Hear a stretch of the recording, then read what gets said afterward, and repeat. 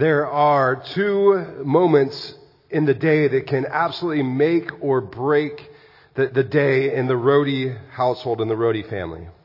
The first happens somewhere between 7:45 and 7:55 in the morning. It's a time we're getting ready to head out the door. If the previous 2 hours or so have gone well, those 10 minutes are awesome. It just goes well. Everybody's happy. We're wrestling on the couch. We've got some time right before we get in the car and go to school. If not, if those 2 hours before those 10 minutes do not go well, those 10 minutes are a mad scramble. Voices are raised. There's a good chance backpacks will be thrown together and somebody will end up with somebody else's lunch. And there's also a good chance that at some point later in the afternoon, Haley or one of the kids will find my cup of coffee at some random place in the house in the afternoon.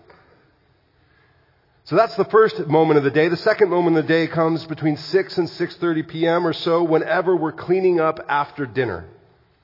We've gotten into a pretty good routine lately, but it took some time and work to get to the place where each of us cleared our own plate, took it to the sink, rinsed it off, and put it in the dishwasher. How many of you rinse your plates just in a really odd aside before you put it in the dishwasher?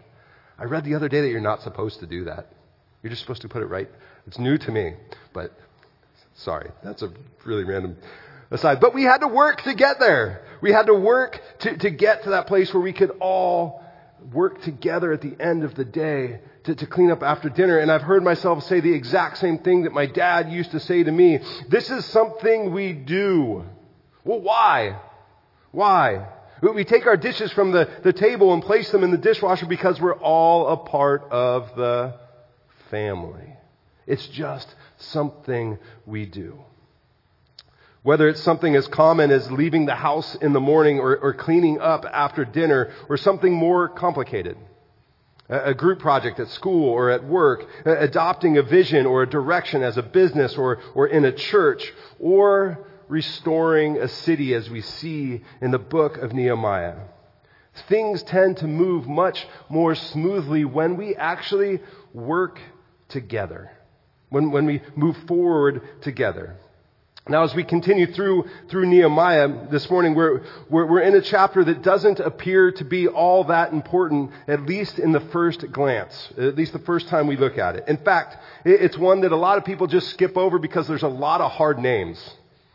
You'll see it. You'll see me stumble through them in a few minutes. But it is a critical part of the story.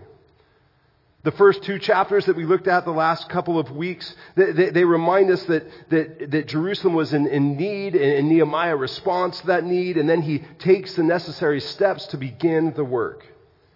The city was in shambles, the walls and entry gates destroyed, and as people moved back after living in exile for a couple generations, they're ready to rebuild. He prays, he asks God to remember his people.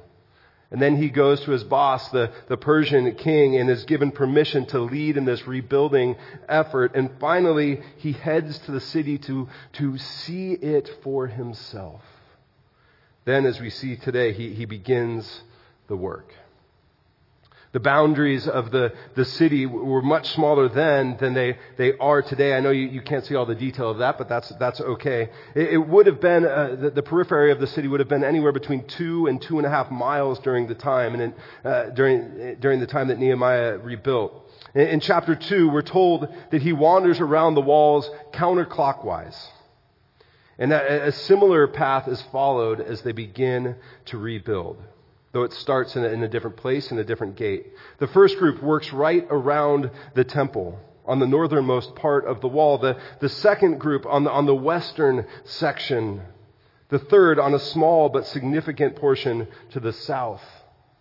And the fourth along a stretch of the wall that faced to the east, right above the Kidron Valley. Altogether, there are 41 different families or groups of people that gather together to restore 42 different sections of the wall. The first part begins with the clergy, and we read that Elisha, the high priest, and his fellow priests went to work and rebuilt the sheep gate. They dedicated it and set its doors in place, building as far as the Tower of the 100. which they dedicated in as far as the Tower of Hananel. The men of Jericho built the adjoining section, and Zucher, the son of Imri, built next to them. The fish gate was built by the sons of Hassenaah. They laid its beams and put its doors and bolts and bars in place. Meremoth, the son of Uriah, the son of Hakaz, repaired the next section. Next to him, Meshullam, son of Berchariah, the son of Meshezabel, made repairs. And next to him, Zadok, son of Baanah, also made repairs. The next section was repaired by the men of Tekoa. But their nobles would not put their shoulders to the work under their supervisors. Tekoa was a city that was about 5 miles outside of Bethlehem, and the nobles were the only people that Nehemiah actually singles out and said they wouldn't help out. The only people that wouldn't go to work. It's as if they were too good for manual labor, which is something that actually gets them into trouble 6 generations later during the Third Jewish and Roman War. The hard names continue. The Jeshanah gate was repaired by Joadiah, son of Pasah, and Meshullam, son of Besodiah. They laid its beams and put its doors with their bolts and bars in place. Next to them, repairs were made by men from Gibeon and Mizpah.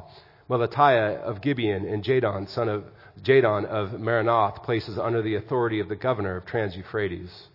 Uzziel, son of Hariah, one of the goldsmiths, repaired the next section, and Hananiah, one of the perfume makers, made repairs next to that. They restored Jerusalem as far as the broad wall. Raphiah, son of Hur, ruler of a half district of Jerusalem, repaired the next section. Adjoining this, Jediah, son of Harumph, that's a fun one, made repairs opposite his house, and Haddish, son of Hasabaniah, made repairs next to him. Malchijah, son of Harim, and Hasab, son of Panath Moab, repaired another section, and the Tower of the Ovens. Shallum, son of Halohesh, ruler of a half district of Jerusalem, repaired the next section with help of his daughters. The valley gate was repaired by Hanun and the residents of Zanoah. They rebuilt it and put its doors with their bolts and bars in place. They also repaired 1,000 cubits of the wall as far as the dung gate. The dung gate was repaired by Malchijah, the son of Rechab, ruler of the district of Bet Hakerem. He rebuilt it and put its doors with their bolts and bars in place. The fountain gate was repaired by Shallun, son of Kol-Hosea, ruler of the district of Mizpah. He rebuilt it, roofing it over and putting its doors and bolts and bars in place. He also repaired the wall of the pool of Siloam by the king's garden, as far as the steps going down from the city of David. And then we continue to see name after name, beyond him, next to him, beyond him, next to him, for 15 more verses. Everyone chipping in, everyone helping out, one family next to another, many of whom were exiles that returned to Jerusalem during the time of Ezra. And then finally, at the end, when we get to verse 31, the last next to him. Next to him, Malchijah, one of the goldsmiths, made repairs as far as the house of the temple servants and the merchants opposite the inspection gate, and as far as the room above the corner. And between the room above the corner and the sheep gate, the goldsmiths and merchants made repairs. This is the word of the Lord. Thanks be to God. At the beginning of the service, I joked about the returning of fall means the return of pumpkin spice everything. And for a lot of families, it also means the return of soccer Saturdays. Right, Dave? Soccer Saturdays at the park. The park down the street from our house looks similar to how a lot of parks in our area look on Saturday mornings from now until about Thanksgiving. Kids from 4 to 14 excited to put on a uniform, excited to be on a team, to play a game. If you step back at the field where my kids play, you can see all of the different games taking place. The 4-year-olds on the tiny fields. On the tiny fields with coaches following after them like herding cats, making sure that they're scoring goals on the right goal and not the wrong goal. All the way up to the oldest kids trying to win their games, their last games of youth soccer before they begin high school. You can see a progression of understanding if you go from one field to the next of how soccer or football works. Kids, as they get older, they start to kind of spread out a little bit more. They learn to pass, to play defense, how to actually work as a team. My father-in-law, Haley's dad, always placed a priority on team sports, especially on soccer when she and her siblings were young. He felt that there were a lot of life lessons that could be learned from working with one another to achieve a common goal, even at a young age like 4. I think Nehemiah probably could have been a soccer fan. So much of this part of the story has to do with moving forward together, with working with one another. That's why we read through all of these names in chapter 3 and we want to gloss over them, but we can't gloss over them because it's all of these people coming together to accomplish a task. So after he surveys the land, he gathers as many people as he can and he says, come on, come be a part of this team. Now he highlights in chapter 3 really 4 different groups. There's the clergy, the goldsmiths, the perfumers, the merchants, which were the businessmen. These folks, they weren't necessarily construction workers. They weren't necessarily builders. They were folks that would have been seen in society as kind of the middle class or the upper middle class.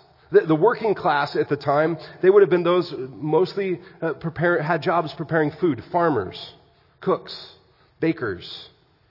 It wouldn't have just been a financial strain for them to step away from their job to rebuild the wall, but they also probably had a role in rebuilding the wall. Someone had to give the workers food, and they had to do it. We also see both men and women listed, sons and daughters. Everyone who was willing was involved in one capacity or another. It's a model that's echoed in Paul's writing to the churches in Corinth and Rome, as we read earlier, when he says, don't think too highly of yourselves. We all have a role to play, one body with many members. It was true for Nehemiah, it was true for Paul, the early church, and it is true for us today.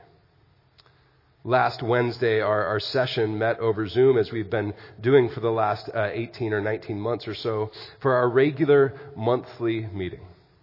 And in all honesty, it was one of the most life-giving meetings I've been a part of here at WPC. I was here in my office, but everybody else was at home. And at one point, Haley, my wife, she sent a text saying, hey, it's getting late. Everything okay? And my response is, yeah, it's great. It's just going long. We had this great conversation about where we are today, about the challenges that we face, that we need to be honest with, and about what moving forward might look like. We're working as a church, as a leadership group, to rebuild, to restore, to reform, to figure out what God is doing in and through our community in a world that is constantly changing. And it's exciting to figure out. It's exciting to look at the church world and where we fit together, to try to figure it out together. Nehemiah 3 may be difficult to read, but it gives us at least 4 important lessons about moving forward together as a community. First is the simple reminder that God works through people. That God works through people. Nehemiah chapter 1, we're told it's God that stirs his heart. That God is the one who places that feeling in Nehemiah's heart that I've got to do something as his friend shows up. In Nehemiah 2, it's God who opens doors. That God works through the Persian king. That God works through the governors. It's God who is opening doors. And when the wall is finished, as we'll see in chapter 6, Nehemiah says that the work was done by God. It's not as though God snapped his fingers and all of a sudden everything was done and the wall was complete. Humankind got to be a part of the process. Co-creators in giving a glimpse of what God can do. It's a truth that we read about over and over again in the Bible, which is a part of the reason that we emphasize mission and service here at WPC. So we look for places where there's a need and do our best to be in those places. As God stirs in our own hearts, we say, okay, what are the needs? How do we get involved? Where do we need to be? So we do things like hygiene kit drive-thrus.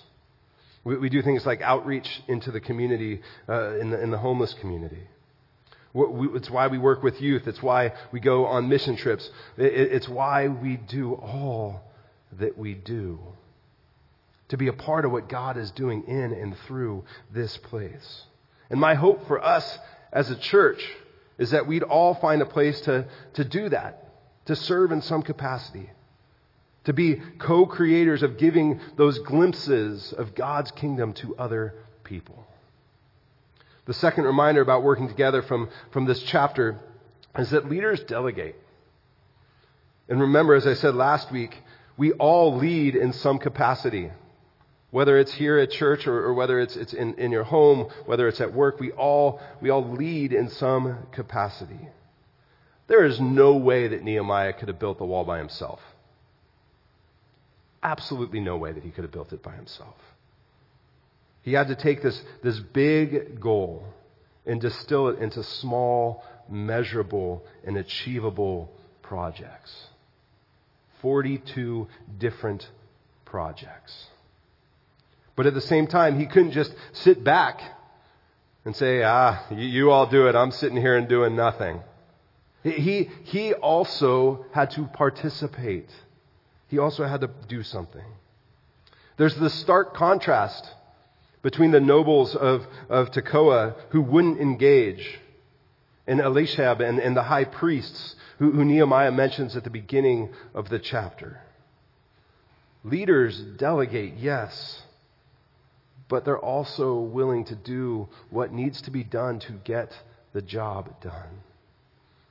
It's a servant leader who is just as comfortable getting their hands dirty as they are organizing and making difficult decisions. This sort of leadership reminds me of my friend Vasco, who some of you met when he was here a few years back when he preached at my installation here. It was humbling to be in Malawi and to watch him lead. I've talked about this a little bit before. One day he'd be organizing with community leaders, with politicians, with village elders, with pastors in his synod. He would be gathering with them and moving them forward. And the next day he would be at a school for the blind down with children. Both organizing and delegating and being in the work. He was the same person in both places. And he knew when to put on one hat or the other. Lastly, this part of Nehemiah reminds us to find meaning in our role. To find meaning in our piece of the wall. Years ago, while I was in seminary, I coached high school football. I know there's a lot of sports stories today. I apologize for those of you who don't like sports. I coached high school football for 5 years, and one of my favorite weeks of the year was in spring ball when the 8th graders would come down from the middle school to the high school campus for their first week of high school football. They were all so excited to be there. And there'd be 20 or 30 or 40 kids that would come down, and guess what position 15 of them wanted to play? Quarterback. They all wanted to be quarterback. And how many quarterbacks were there in that 15 to 20? Maybe one. Maybe. And by the time they were seniors and by the time they graduated, they learned what it looks like to work on a team.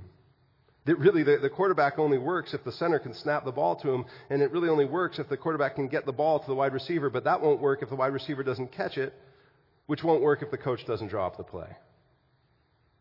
They learned to be a part of a team. The story of Nehemiah would look completely different if those 41 families argued over which part of the wall was theirs. Sure. Maybe the wall still would have gotten rebuilt at some point. But my guess is, if they were to bicker and argue about who got what part of the wall, a lot of people would have missed out on being a part of what God was doing. I fully believe that God is at work in our corner of the world here. We just have to find our role. So maybe for you, Maybe for you, the takeaway this week is asking God what that role might be. What is that role for you? Maybe it's stepping into a new place of leadership. Or in a place of leadership, leading in a new way. Delegating in some places, getting your hands dirty in others. And maybe for us as a church, the takeaway is learning to prioritize how we serve others and how we give the opportunity to one another to serve, to use the gifts we've been given to serve God, to move us forward as a congregation. Let's pray. Loving God, we ask that you would move in us, that you would stir our hearts, and Lord, that you would move through us as we work to give our community glimpses of your kingdom. We pray these things in your name. Amen.